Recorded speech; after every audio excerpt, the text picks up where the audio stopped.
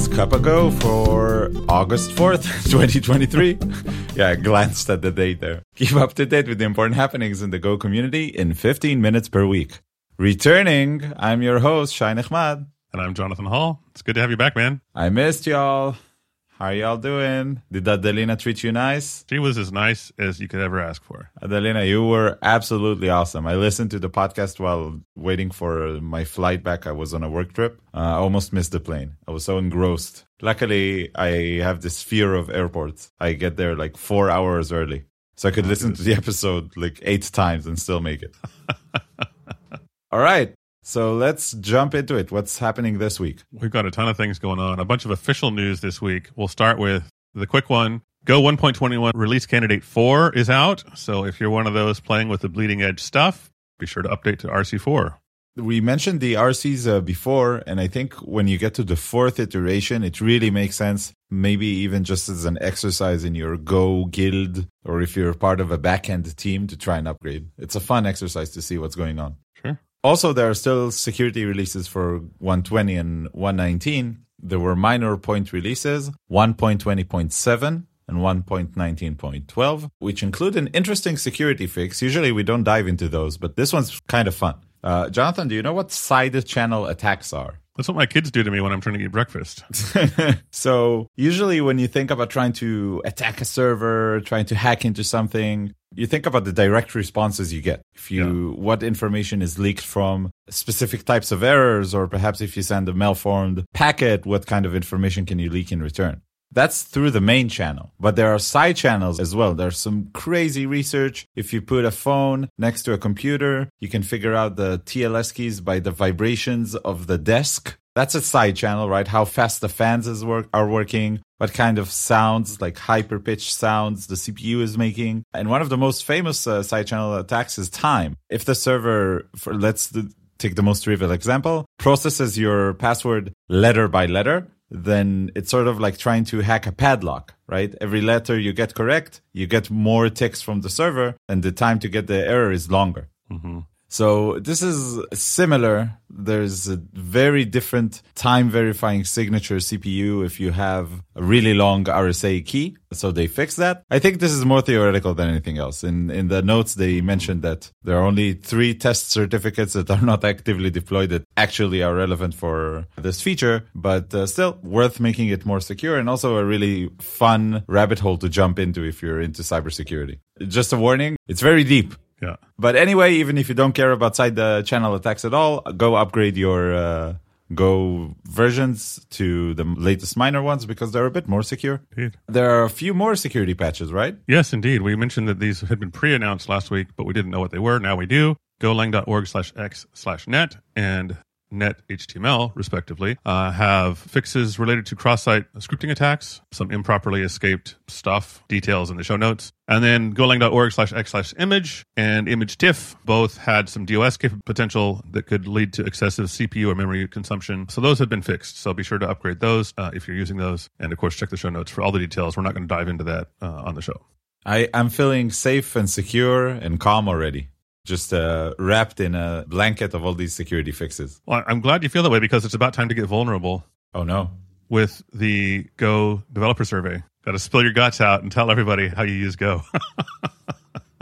Top 10 segues I hate about Kappa Go. Maybe that should be your next video. I should watch less Linus tech tips and his segues. We should have Linus on the show. Do you know if he programs in Go? He will after he comes on the show. Mm-hmm. So yeah, I did the dev survey. You should do it too. You have about a week left to do it. We should have mentioned it last week, but we totally forgot. We had a full show. But yeah, go fill out the dev survey link, of course, in the show notes, or you can find it at the go.dev/blog. Again, this is something I really recommend you do with your backend team or Golang guild or like as a group. It's a really fun activity because you actually discuss the questions and think about them a little bit. And it's a really well-structured survey. Like always, I don't know who's working on the Go team on the surveys, but they're doing a really, really good job. Not too long. Questions very precise. And yeah, there was one question on there that kind of confused me. It was asking about what sort of features do you look for in new templates for new projects? And then very quickly later, they announced Gone W. Oh, wait, no. Gone W. Go new, sorry. You have two versions. You have Gone W, that's the Unicode version, and Gone A, that's the ASCII version. For the very little percent of the audience that got that joke, I'm really sorry you had to work with the Win API. Anyways, there's Go New. There are templates, and I have opinions. Do you? Are they good or bad? They're mixed. So, Go New is a tool you can install, and I assume if it goes well, it will just become part of the Go toolchain sometime in the future. But you can already install it now. They're basically experimenting with project templates. Now, project templates is a thing that I was specifically interested in my last company. So I'll give a bit of background. Mm-hmm. My previous company, I was the VP R&D and I was the first employee. And what I wanted to set up is a really good developer experience and solid engineering ground. So I set up templates for all our libraries, all our microservices. I did it using Cookie Cutter, which I guess is what this project is mostly based on. Cookie Cutter, if you don't know, is a project templating CLI written in Python that uses Jinja templating. And I set it up in Python, but for all languages, in Go and in Python and in JavaScript, TypeScript and in Scala. For every language in our stack, we had a cookie cutter. Mm-hmm. And it was easy for us to manage it because we were running in a monorepo and we could get all the things correct the first time. The build pipeline was the same. The testing pipeline was the same. The linting pipeline was the same. The end deliverable, if it was an app, it was a Docker image and we pushed it to our own repository. We had our own thing. And because we had team standards, it was really good. The approach Go New is taking is sort of similar to Cookie Cutter, where you can point at the template, tell it Go New without a space, Go New, the template URL and your basically mod file name, like example.com.myserver. And they have two templates to get us started, command line tool template and an HTTP server template. I think that's a really, really good starting point because that covers 80% of Go software, probably either a CLI tool or an HTTP server. And there's also a really very easy way to start writing your own template. It's basically write your own model. And there are also examples in the Google Cloud and Service Weaver teams. There are actually good examples. However, setting it up just for Go means that for any R&D team from a certain size, this is going to be annoying to add to your stack. Mm-hmm. Other than Cookie Cutter, there are also options. If you use Backstage, for example, you can use, or any software catalog that's similar to Backstage, you can start a new template for there. So you have options there. Those options are usually based on Cookie Cutter. And Go New is not going to eat that market segment because it's just for Go. So for companies that are 100% Go across the stack or that don't care about doing templates for their, let's say, front-end teams, this is a really, really good option. For companies that have mixed stacks, probably better than having nothing, but it's probably worse than having Cookie Cutter at this point. Okay. So those are my opinions. We actually played around with it before the show. It's super easy to get started. And I have just one last gripe. Okay. Can you open the blog post? Y'all can do this exercise at home as well. Go.dev/blog/go new. Gone W, yeah. Gone W. So you open this blog post, right? You see some paragraphs of intro and your eye immediately goes to the line of code, right? Yeah, get started. And what do you want to do? Go install blah, blah, blah. Do you want to copy this line and paste it, right? Yeah. And then what happens? I don't know. Let's find out. Go downloading, go blah, blah, blah. So no, you didn't copy the line, right? You copied it starting the word go because they have this $sign at the front that makes it impossible to copy. Why? Jonathan, please tell me why they do this. So, I can tell you why they do it. It's to make it obvious that this is a shell command and not code to copy and paste into a text editor. But it should be done in CSS. Mm-hmm. So that when you copy and paste it, it should be a little CSS decorator at the beginning. I'm spoken like a true CSS guru right here who's never been able to censor a div in his life. Please remove the $sign from the copyable content. I want to be able to copy the commands without reaching for my mouse. Please. Go team. Please. How about I'll write a proposal. I'm not even joking. There you go. So anyway, Go New. It's cool. Go play around with it. If you have Go microservices in your company, you definitely should check this out. And we will improve the documentation one way or another. Maybe I'll develop a Chrome extension that makes the $sign unclickable. Yeah. And yeah, that's it for Go New. Or just write a new shell that ignores $signs at the beginning of the command line. That's the easy solution here. Moving on. So last week we talked a lot about books. And so on the topic of books, Bill Kennedy of Arden Labs is looking for authors of Go books. If you have written a Go book or you know somebody who's written a Go book, he wants to hear from you. Email him at bill@ardenlabs.com. Why does he want to hear from you? He hasn't told me exactly, but he's preparing something for GopherCon. I think he's going to do a big shout out of some sort to all you Go authors out there. So if that describes you or somebody you know, send him an email. Let him know who you are. And on the same topic, if you have a Go book coming out or recently come out, let us know. We'd love to talk about it on the show too, because new books are news. Yeah. What Go book are you reading right now? I am reading Shipping Go, one that we talked about on the show last week. How's it shaping out? That one was rough even for me. I like it so far. I'll save the full commentary till it's done. I do intend to write a full review of it. I just read not a Go book, but a change management book in organizations. And then every time I go back to the podcast, it kind of reminds me that I actually like programming in Go. I see all the books you and Adelina mentioned last week, and I'm a bit jealous. So I need a good recommendation for my next one. Shipping Goes might be my next book. Cool. So we're done with the urgent news. Yeah. But there's a proposal we wanted to mention about the time package that Russ put up about 2 weeks ago. The question is, do we want to guarantee that all future versions of Go will stop requiring timer or ticker.stop to prompt the garbage collector? This is sort of a gray area. Usually Go developers don't want to think about their garbage collector. That's why the language is not super focused on memory management, right? It's focused on shipping software. Yeah. These proposals are always interesting to me because they show the places where reality creeps into, the ideal world where you don't have to think about the garbage collector. Well, actually, sometimes you do. And I would recommend reading it. It sounds like it's one of those proposals where Russ put it on, already implemented it. Nobody really understands it other than him and why it's needed. Just got upvotes from, a bunch of fans. Everybody on the discourse agrees. It's a really nice proposal overall, and I think it will get accepted. I will be really surprised if it won't. I think it's an interesting read if you're into garbage collection and trying to optimize Go really deeply. Maybe if you liked memory arenas in the latest release, and if you play around with that, this proposal might be relevant for you to read and input your opinion. So I think it's important to take a step back and do a short history lesson if you really want to understand this proposal. Back to a happier time of October 7, 2014, almost 10 years ago, when issue number 8898 came out, which was about doing garbage collection on this stuff in the first place. So I don't know how many people listening have avoided time.ticker like I have because of this garbage collection issue. Basically, time.ticker kind of consumes memory forever after you call it because of this. Russ finally fixed that after promising to back in 2016, said he would get it done for Go 1.7. Well, it's finally done for 1.21 or maybe 22. I'm not sure if it made the 121 cut. So it's been fixed, which is nice. So I can start using time.ticker without guilt anymore.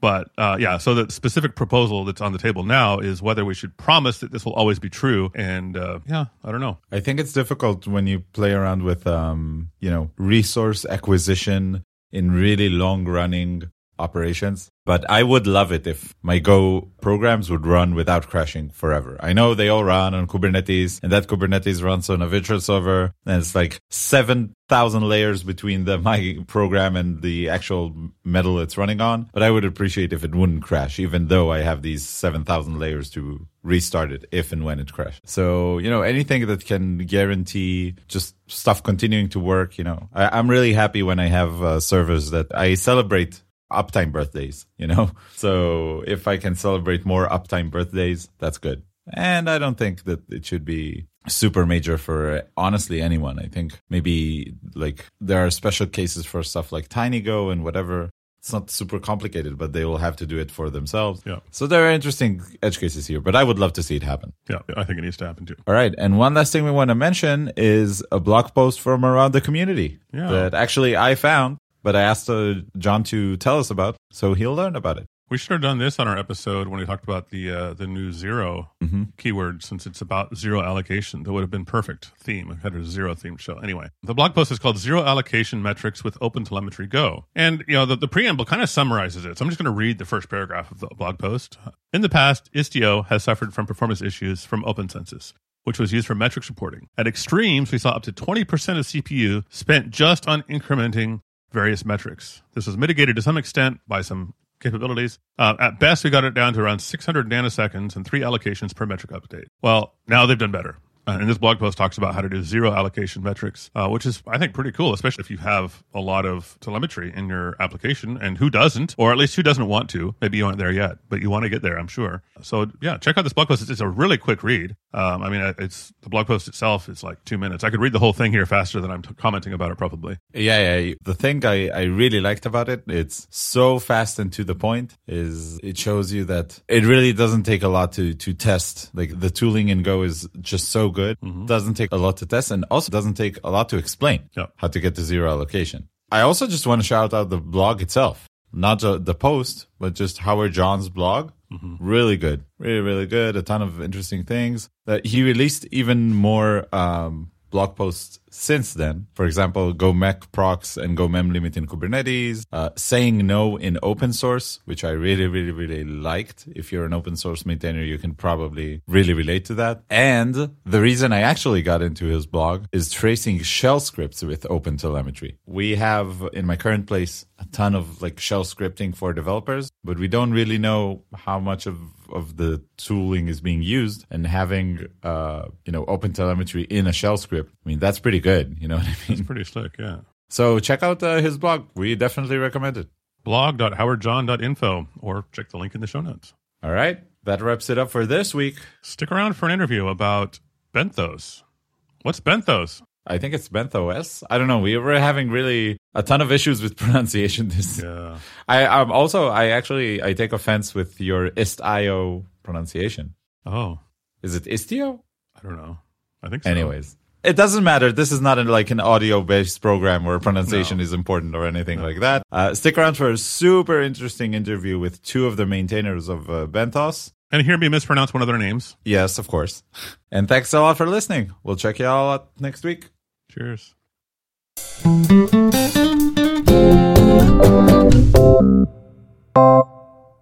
Welcome to our exciting ad break. Exciting? Usually we try to keep it kind of chill, but this time, hold on to your headphones. We don't really have an ad per se, but we wanted to share some statistics and information with you. Last month, July, was a record-setting month for Cup of Go. We had 4,273 downloads of the podcast in the month of July, which far exceeds our previous record of just under 3,000 the month before, which was even a record-breaker then. The show is on an upward trend. We're excited about that. Thanks for sharing, and please keep sharing this podcast with your friends, your colleagues, your students, your dog, whoever might be interested in Go. And has a Spotify subscription or iTunes or wherever you listen to your podcasts. Yeah. Leave a review too at whatever those places that were just mentioned. We're really excited about these stats. One stat that I'm really excited about is the fact that our show has been downloaded in over 100 countries. So I'm wondering how much of that is because of just people having their VPN on all the time, or people actually living in various different places. But I was really excited to see this country list on our analytics. There are a few there that I didn't expect. What country surprised you the most? So we have listeners in Cuba. Ooh.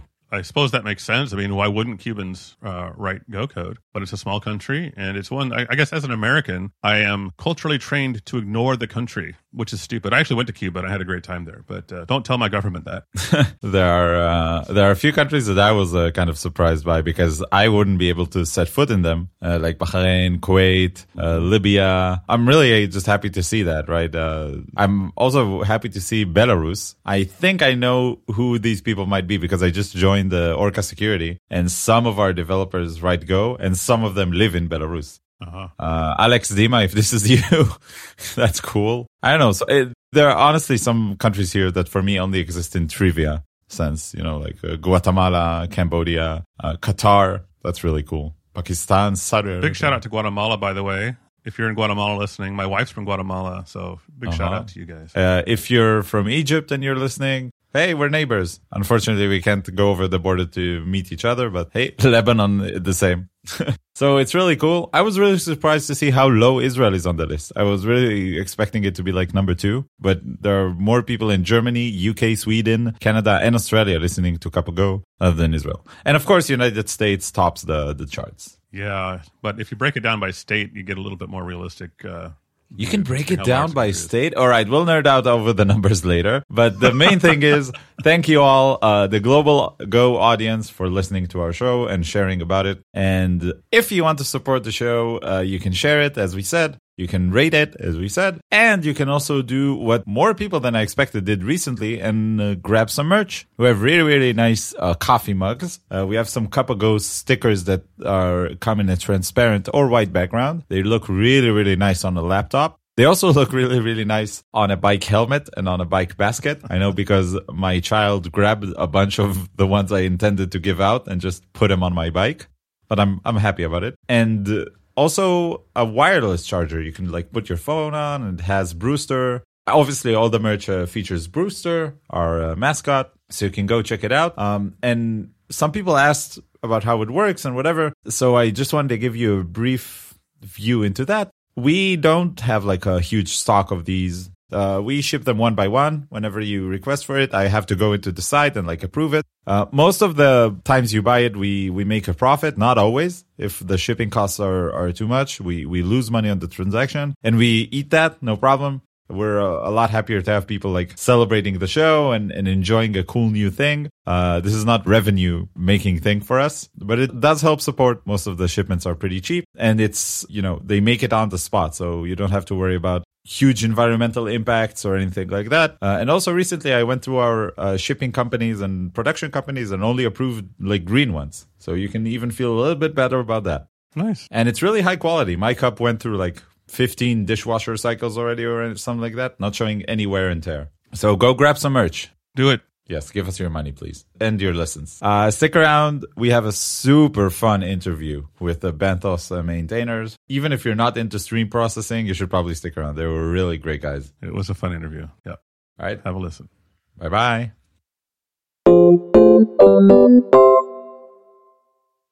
So, Jonathan, did you see the text I sent you? No. I sent it to your Kafka topic. I wanted you to transform it. Let me go debug that. Hang on a second. Wait, why? It should be super easy. Haven't you heard of Benthos? No, what's that? Oh, hi, Mihai. Hi, Ash. You want to help Hi. John here? Sorry, I was going to go vomit. That was rough. Well, welcome, Mihai and Ash, to the show. How about you tell us a little bit about yourselves before we dive into it? Hello, I'm going to go first. Sorry, Mihai. My name is Ashley Jeffs. You'll probably, if you already know of me, you'll probably know me as Jeffale on most internet spaces. And I'm a person with quite a few open source projects, especially in the Go space. But the one that I'm mostly focused on and currently earning a living from is the Benthos stream processor. Very cool, very cool. Thanks for stumping over me, Jeff. I'm Mihai, and I work as a principal software engineer for Optum, and I'm also an open source contributor. I bumped into Benthos a few years ago, and I started contributing, and I kept at it, and I'm really enjoying that, so I want to do more. And you'll always find me online. I'm on various platforms, kind of all over the place, and trying to help people use Benthos and showing them what they need to do to get started. That's me.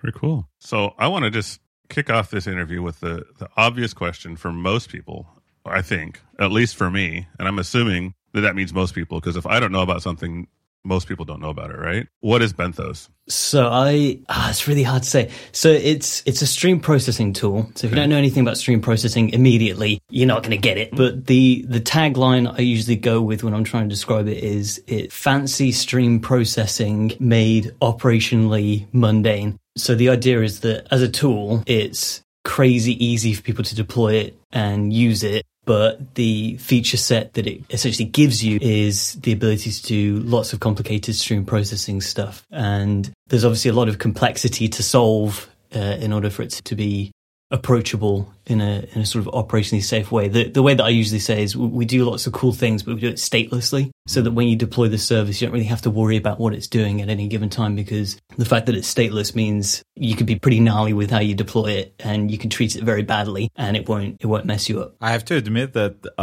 when I started learning more about Benthos for this interview, which is the whole reason Jonathan and I are doing this show, honestly, is just to stay on top of what's going on in Go. I had a super frustrating actual like text message chain with one of my previous employees at my previous company, because we did a ton of data work, like really big data and a ton of stream processing, and we tried to like fetch all changes in real time. We succeeded fetching all changes in real time from all your SaaS applications and shoving them into a DB. And we wrote a thing, and we were really proud of it. It was called Kafka to Postgres sync. And then it was sort of generalized, and we added some more processors in the middle. And then we even came up with some configuration library. We were like super happy. And then I saw your project, and we're like, God damn it. It's just like, they wrote it already. Why didn't I hear about it? So if your company has someone who's like angrily typing at the computer, they have some Kafka stickers on their laptop, or maybe they're muttering about like, dead letter queues, and you're worried and you don't want to get near them, have them listen to this interview, teach them Benthos. It's going to make their lives so much better. They're not going to make the mistake I made.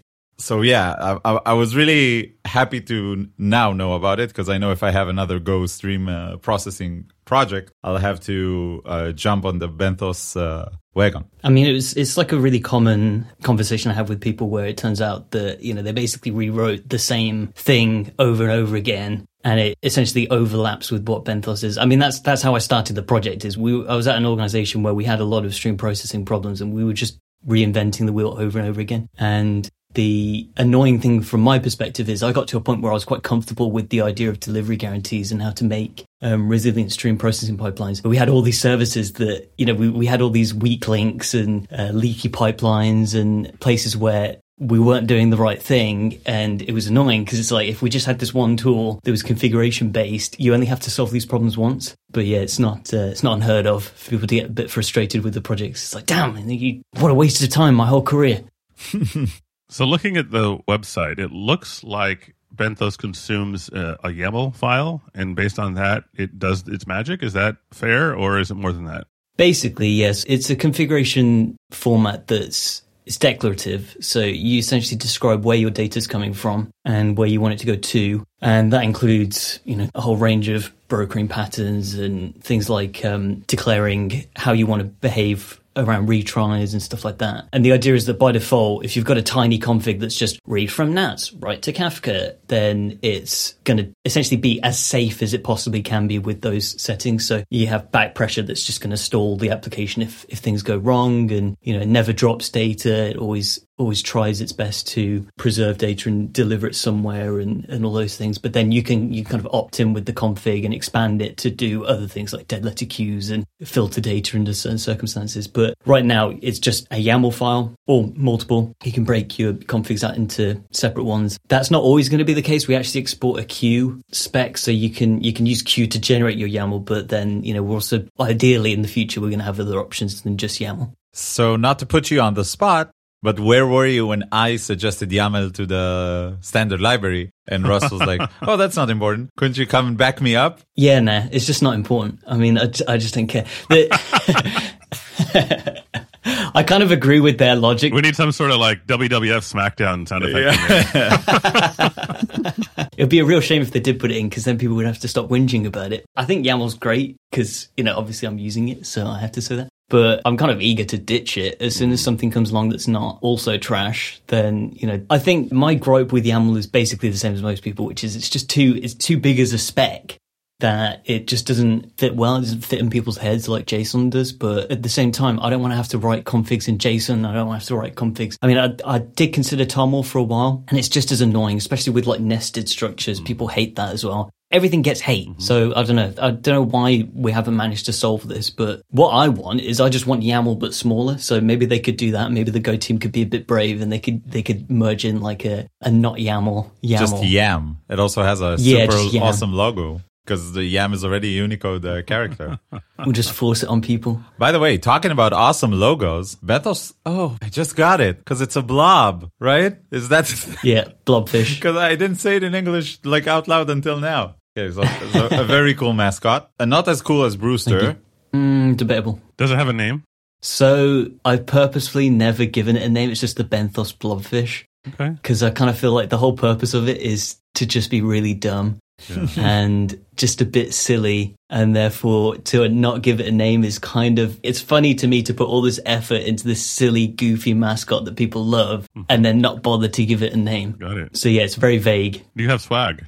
Oh yeah. So we got all kinds of swag. There's actually you can see some on the camera, which you're denying to your audience. I'll take a screenshot.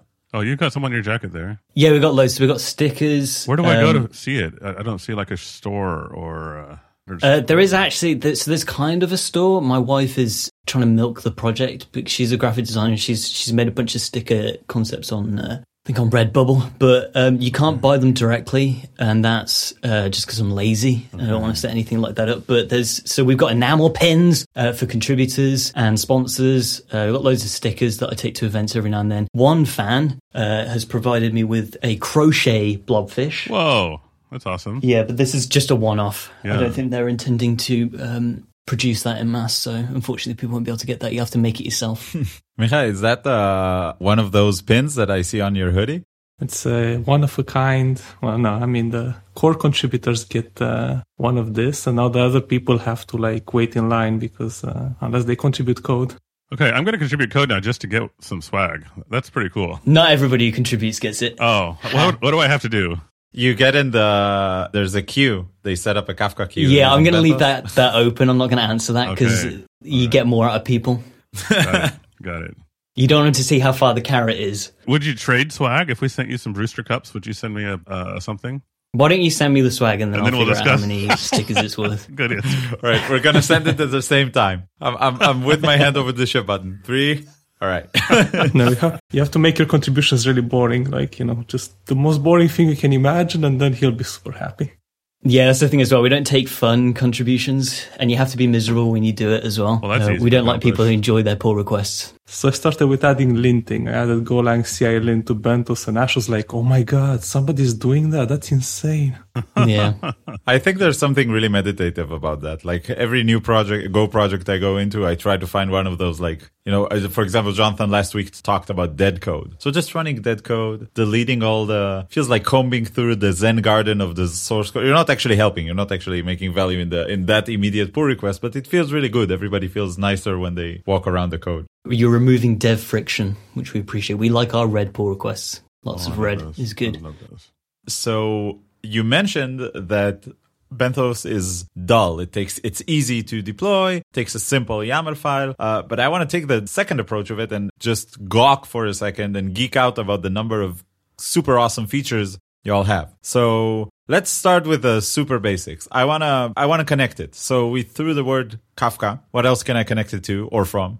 Oh god, this is a massive list. So the big players are obviously Nats. We're very much in the Go ecosystem, so we love our Nats. There's RabbitMQ. I mean, there's all the major AWS queue systems as well, and then a bunch of other cloud queue systems. Databases, you can just query databases. The one thing that we don't do in the data engineering space is mess around with CDC. I kind of leave that to the other players, at least for now. I mean, you can read data from files, HTTP endpoints. We have support for pagination for some APIs, but we kind of leave that to users. We kind of give you very generic tool sets for querying endpoints and things and deciding how you're going to continue with that. And there's just a bunch of other junk that we put in there. I mean, there's like a Twitter input, there's Discord, there's stuff like that. So I mean, we have like all the major big players in the streaming space, but then we also add in goofy stuff. There's also a lot of connectors that you would kind of associate with the logging industry. We're not 100% on board with being a kind of logging tool traditionally. We're more into stream processing, but we've added a bunch of stuff in just because it's there. And then for like processes and stuff, you can integrate with all kinds of caches, databases,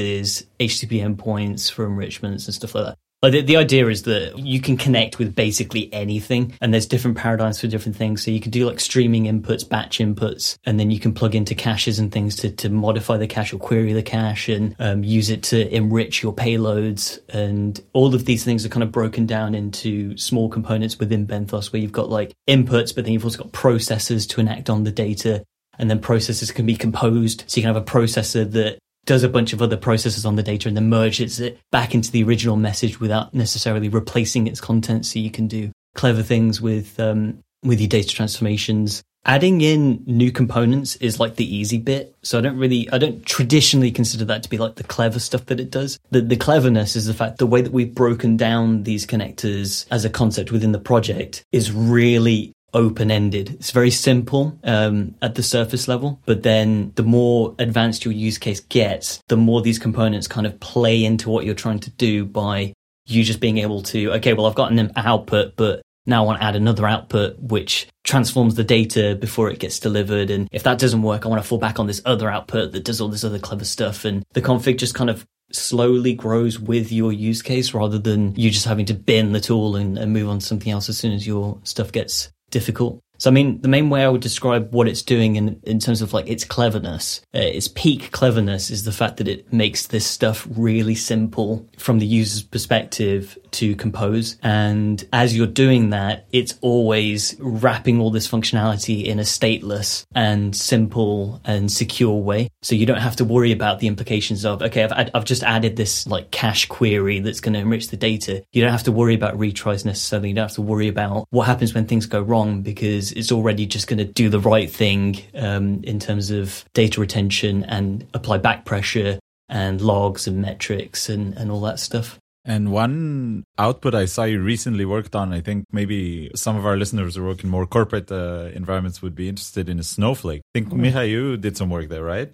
Yeah, I was actually just going to steal Ash standard there and say that I added Snowflake support. I managed to sneak that in, and it was as boring as he suggested. So, like that's proving pretty popular at my work. People like to put a lot of stuff in Kafka, and then they're like, well, now we want to get it somewhere and do stuff with it. So Snowflake happened to be one of the popular destinations. And because Benthos supports batching by default, there's a lot of easy ways to batch your messages. That's making it pretty straightforward to just get your data efficiently to Snowflake or out of it.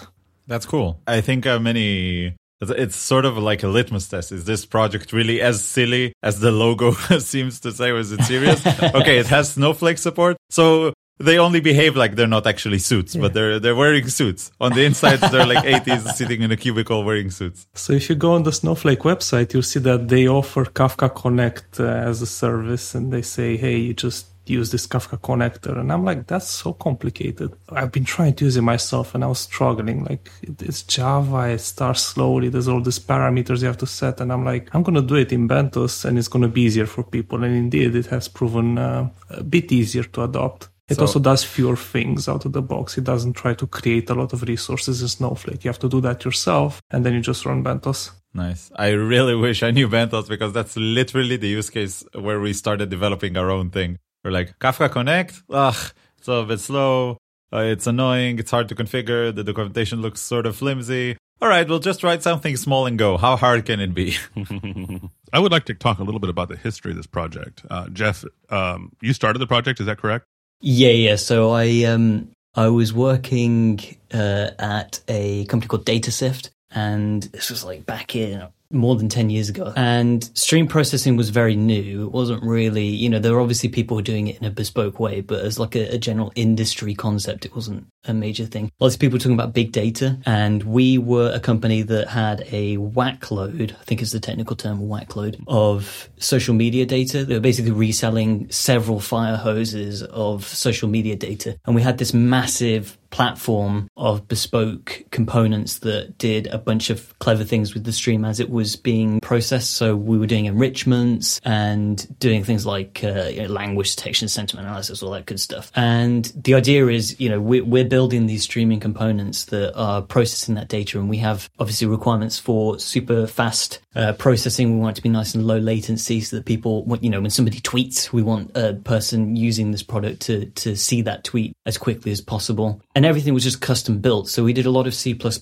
and there was some PHP for the bits and some JVM for some others. We were using a bit of Kafka, but that was quite early days. I think it was like 0.7 at the time. So it was very early stages, and we weren't particularly happy with it. So we used a lot of other streaming systems like ZeroMQ, especially for the stuff that needs to be super fast, ultra fast, blazing fast, is what the kids say, I think. Web scale is another one, right? Yeah, it was just trash. It was just as in the components were great. I mean, it obviously ran really well, but to deploy it, you have to have this massive team of ops people having to, kind of help these services hobble along, and every time they have a bit of a tumble, you've got to get in there and do all these manual things to recover the systems. And also just maintaining the software was becoming a hassle because you're writing this bleeding edge stuff in C++, and it just didn't feel great. And I was messing around with Go, as our CTO was at the time. He kind of like encouraged me to do a bit of playing around with it at the company. So we were kind of doing toy code bases in Go. And then a couple of years after that, I decided, hey, okay, I'm going to take one of the central pieces of this massive stream processing architecture and see if I can replace it with Go. And, we'll get a feel for what the performance implications are and how much simpler is the code base. And really what I was doing is seeing if in these C++ services, we basically reinvented channels in Go using internal like improc 0MQ channels. So very, very common pattern in a lot of projects if you want to get multi-threaded processing of a continuous stream. But we're basically reinventing what Go now has in the language. So maybe I can just use that and it will make the code base a lot simpler. And things like back pressure will hopefully be a bit nicer to handle, given it's a first class concept in the language. And yeah, that was the exact case. So I built this thing as like a weekend project, just as like a proof of concept. Just basically read from one queue system, write to another, and then have like a disk persisted buffer in between. Really, really simple bridge. And that was good. It worked. I liked it. It was kind of like a little garden project, like, you tending to your garden and you just kind of enjoy doing stuff with it, but it's not like a serious thing. And the company itself was not particularly interested in doing anything with that, which was fair enough. You've already got a platform. So I just carried on doing it as a side project. And then eventually got to the point where this was like a compelling project for the company. And that's when we started playing around with the idea of adopting it. So I got to work on it as part of my job, and it just kind of grew from there. Very cool. So looking at the contributor graph, which tells us about lines of code, which everybody knows is the most important metric for any project. It looks like you started in 2015 on Benthos proper, and around 2017-18 is when it really kicked off. And is that about accurate? Did you start to get adoption then, or you just had more time to work on it at that point? Yeah, basically. So what happened is I almost kind of like dropped it for a while. So I think in about 2016, I didn't really mess around with it that much. I kind of had this like basis for the general way that components will work. So like, what does an input look like? What does an output look like? What do processors look like? And how does a service kind of look architecturally? And I kind of left that as like a pet project thing. And every now and then I'll come back to it and add a little bit more and then just leave it. I think at that point, the company was maybe using it for one or two things, but it wasn't like a major feature of the platform. And we weren't heavily invested in it. It's just every now and then I'll get a bit of time to tweak it a bit. But then what happened is we, long story short, got acquired, and the company that acquired us had this massive need for essentially the platform, but it was just taking ages to onboard people onto the platform itself. This is like a streaming infrastructure that does things like filtering, enrichments, and a bunch of other kind of like niceties on top of a streaming pipeline. And what we decided to do instead of trying to onboard people onto that platform is we just said, hey, Ash has this tool that's open source and it basically does what you want, except you can run it yourself and it's pretty easy to run. So would you like to try that? And just loads of teams at this company, this was Meltwater, I think I'm allowed to say, were happy to do that. So they kind of like took this thing, oh, it works really well. It does the filtering, it does the other bits that we wanted, and we're happy with that. So we're just going to carry on with it. And it's very easy to run. It's very easy to maintain. So, we're satisfied customers. You don't need to onboard us onto your platform anymore. As soon as that was established, boom, Ash, can you do this? Ash, can you do that? And, the adoption kind of grew very, very fast inside the company. And that's when I realized, okay, there maybe is something here, because before then I just thought this was just some pet project I made for my very specific needs. And I like the way it works, but I wasn't convinced anybody else would really care. But as soon as that happened, I was like, oh, okay, it's worth me investing more time into this because this is clearly a common issue and the solution I have is clearly something that developers are interested in. So it's worth maybe a few more evenings and weekends. But then because it was being adopted by lots of teams at this organization, I was also given a bit more time to work on it at the company. So it just, once you get to that point, it's not necessarily that it reached a critical mass because it was still basically just me working on it alone. But it reached this point where in my brain, I'd reached that critical mass of there's enough reason for me to continue working on this thing and I enjoy working on it. So I'm just going to keep working on it. And then I was getting hints of people using it outside in their own organizations. And that was enough for me, basically. Great. Well, I think that leads to, my last question before we start to close up here. And that is for you, Mihai. I'm curious how you became aware of the project and started contributing. You want to tell us that story briefly? Sure. So I was working at a company called Nitro, and Carl Matthias, my team lead, he was like, hey, here's this Benthos thing. Maybe you can use it for something. I'm like, no, I don't know. We don't have any use case for it right now. And I kept it in my head. And then when I joined Optum, I saw it re-implemented about 4 or 5 times internally as kind of a small subset of Benthos. I'm like, surely we can do something here. So I started kind of putting it in a small corner of the company, and people really liked it, and it enabled me to start contributing to it. And I think one feature that hasn't been mentioned yet is bloblang. It's kind of this embedded DSL that lets you wrangle all sorts of structured data. So let's say you have a JSON that you want to modify in some way. You define a bloblang transformation, and that lets you really quickly just do whatever you want with it. And it's kind of a kata thing for me, like people come in and they're like, I have this JSON, I don't know how to transform it into this other thing. And then I give them like a one-liner bloblang, and they're like, oh my God, that's amazing. But if you don't like bloblang, there's also a JavaScript processor, so you can write your own JavaScript or WASM or, I don't know, awk if you're into that. Or you can just get lost. Or you can contribute your own stream processor language. Yeah, go build your own one. No, add to as a plugin. I'm sure there are a ton of people who are convinced. I think if we find like 10 developers, but we look for them on Twitter, we'll get like, okay, obviously we need processors in Rust, Nim, Zig, Hair, Odin, yeah. Next.js, like. There is a WASM processor, so people can mess around with that today if they wanted to, Ooh. but don't. Yeah. Is Benthos strictly a standalone binary, or can it be embedded as a library in another project if you want?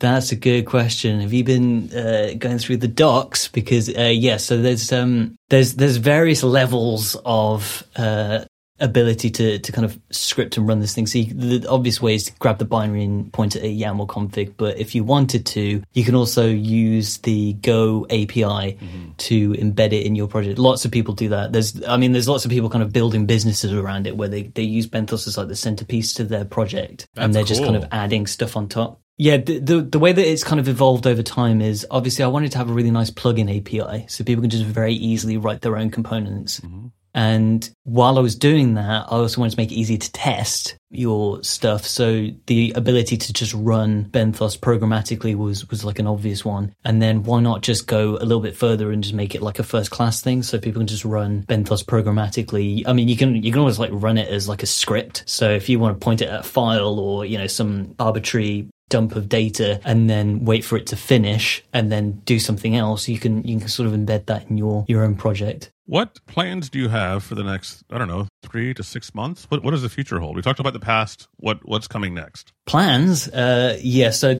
I think there is one. Maybe. It tends to change on a daily basis. But I think the problem with like an open source project is when you're running it, you have to be comfortable with lots of spinning plates. Mm-hmm. Because things don't just happen. You can't just expect somebody to open a pull request immediately on their own spare time and then merge it. And likewise, I can't expect myself to do that as well. So there's like lots of things going on. So there's a project called Benthos Studio, which is a visual interface for building Benthos configs and also running them and monitoring and things like that, which I'm building as like a separate entity. It's not part of the open source project. And that's maybe going to be a way of monetizing in the future, but we'll see. Maybe I'll open source it because I'll just get fed up. And then in terms of the actual open source stuff, obviously we're always adding new features. There's always a need for new stuff and refactoring things. So there's still a lot of old code that uses old APIs internally. There's been a lot of work redoing all of that. And we're kind of getting to the point now where almost everything is on the newest, latest and greatest APIs. Making the documentation better is always a constant effort. There's already been a massive effort in the last couple of years to add new really cool stuff like the plugins APIs. So for the next year or so, probably we're just going to be looking at stabilizing everything and then getting ready to kind of do a clear out of all stuff that we don't like anymore. Tends to happen on those like year to year cycles where I'm adding in new bits, but in terms of like a major refactor internally, we're probably not going to have one of those for a little while. It being an open source project, I assume that, if some, such as your current awesome sponsors, which are worth a shout out, thanks to all the heroes that sponsor Benthos, as it says on your thank homepage. you, heroes. If some large company comes and says, hey, I really want to impact the roadmap in this direction, they can probably do that, right? Since the project is open source. I take issue bounties. So if people have a specific issue that they're really interested in, then they can sort of amplify it, I guess, is the correct term. I specifically have not found myself in a situation where somebody's pressuring me to make any big architectural changes for commercial gain. I think I would actually probably shy away from doing that unless it was something that directly aligned with. Basically, if something's already in the category of, well, I'm going to do it anyway at some point, so I might as well get paid for it, then everybody wins. But yeah, I haven't really found myself in a situation where I'm kind of being asked to steer in a particular direction. Luckily, because obviously I love money. So that would put me in an awkward spot. But yeah, I mean, there's lots of people who talk about kind of like monetizing open source. And the reality is you can't just do any one particular thing because sponsors are great, but they kind of come and go and they're a bit sporadic. And it's not something that you can kind of rely on necessarily. But then doing things like support also has its drawbacks. And then, you could go down the venture route and you just raise a funding round and then you're on a crazy roller coaster and it's not really about the open source necessarily anymore. What works for me is just kind of embracing the chaos and just every, 6 months or something, the way that I expect the next year to go is completely different. And that works for me because I hate making decisions, especially ones that have big impacts on my life. So if I can just carry on coasting, then that's great. That's awesome. Yeah, thank you, sponsors. And also contributors. I assume, Mihai, your specific contributions are tied to how you use Benthos at work as well, right? Yeah, that was one thing. But then I kind of went with it and I saw community requests coming in and I'm like, oh, this person has a small feature I can add in my spare time. So I started doing that. And then, I kind of want to expand on that. There's a never ending to-do list that I keep internally. So I have the open source issues that you can see on the repo. There's about 300 something of them.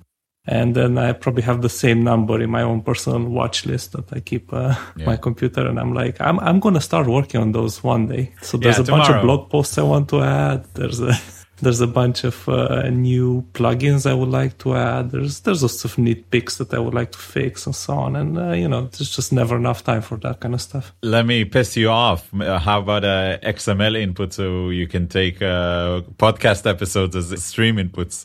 Somebody has requested SOAP as an input and output, and I'm like, I might actually do that. Right. Yeah, maybe. Early 2000 calls. They want their protocols back. But we've got like a growing list of contributors who initially came in because they're using it and they want to add in a little bit here and there. And then they end up getting trapped. And the sort of like collective blob of the Benthos open source community just sort of swallows them up and they end up doing stupid things like spending their spare time answering questions in the Discord channel. It's something that you kind of encourage by just trying to make it fun to be part of the community, but hopefully it's just this continuing organic growth thing where, people kind of enjoy spending their time here and then you benefit from them wasting their time. Cool. You mentioned the Discord, so I think this is a good opportunity to ask, all right, I'm interested. How do I get in touch? Both just with the project at large and with you both personally. There's a couple options. You're not stuck with Discord if you hate Discord. But if you go to benthos.dev/community, there's a couple options there, but the Discord's the best one. We've got a Slack on the a Slack channel on the Golang Slack org, and that's fairly active. But the main one is the Discord because at the end of the day, the Discord is where the emojis are. The Discord is where the funny GIFs are. I thought you'd go for boring and use IRC. We're not doing IRC. I'm sorry, we're just not doing it. We get lost. The project has a bit too much pizzazz and style. If you see, by the way, Ash's videos on YouTube, like the tutorial, I really like it because it's like foo and bar, but sort of, millennial deep fried humor foo and bar. Like all the examples are just slightly, you're like, wait, what did he just say? You're trying to focus on the YAML he's writing and then he's like, eating cats into the Kafka or something like that. I like to get meows in there. That's what I meow, meow, meow. The George is naughty example is amazing. Look at that. Yeah, there's a couple examples in there where I'm just, I'll leave it to people to discover, but there's a couple nuggets of truth in the documentation that sometimes they're hard truths for certain people, like George. So we'll have this link in the show notes, of course. And Mihai, how can people reach you? I'm always hanging out on the communities there, so either Discord, Slack, LinkedIn, email, whichever works. You can find me. I'm all over the place. Yeah, cool. Well, we're coming to a close here, and as we promised, we're going to ask you our usual stumper questions. Gun to your head, you have to remove a feature from Go. What's getting out? What's getting deleted? Sync map.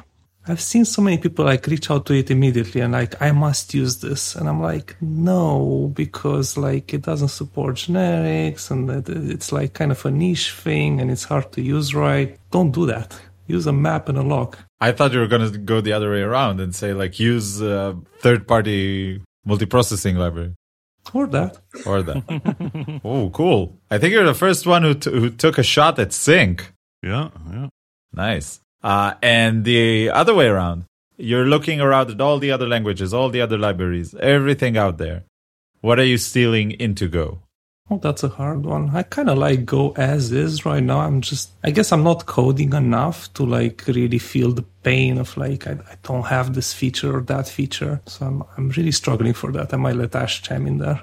What are you picking, Ash? Can I go with my take thing out first? Because I've got a bit of a system here that I need to go through. So the thing that I'm going to remove is Go generics. And it's got nothing to do with whether or not I like them or use them. I really enjoyed the bloodbath of people arguing whether it should or shouldn't be part of the language. And it's sad now that that's kind of over. And there's no drama anymore. So if we remove it, then we're not saying we can't ever add it again. We basically just restart the discussion and everybody gets mad and angry and bitter. And then the idea is that you leave that, we reinvigorate the fight, we enjoy watching from the sidelines, but then ultimately we do have to re-add Go generics because I do actually want to use them. So that's my answer. We remove generics, big announcement post, sorry, we got it wrong. Go team signed off. We're removing generics, everybody gets really mad, and then you start trickling through some hope for the generics users. You say we're actually reconsidering adding generics again, and then everybody's like, no, you can't do that. Watch the firefight start again.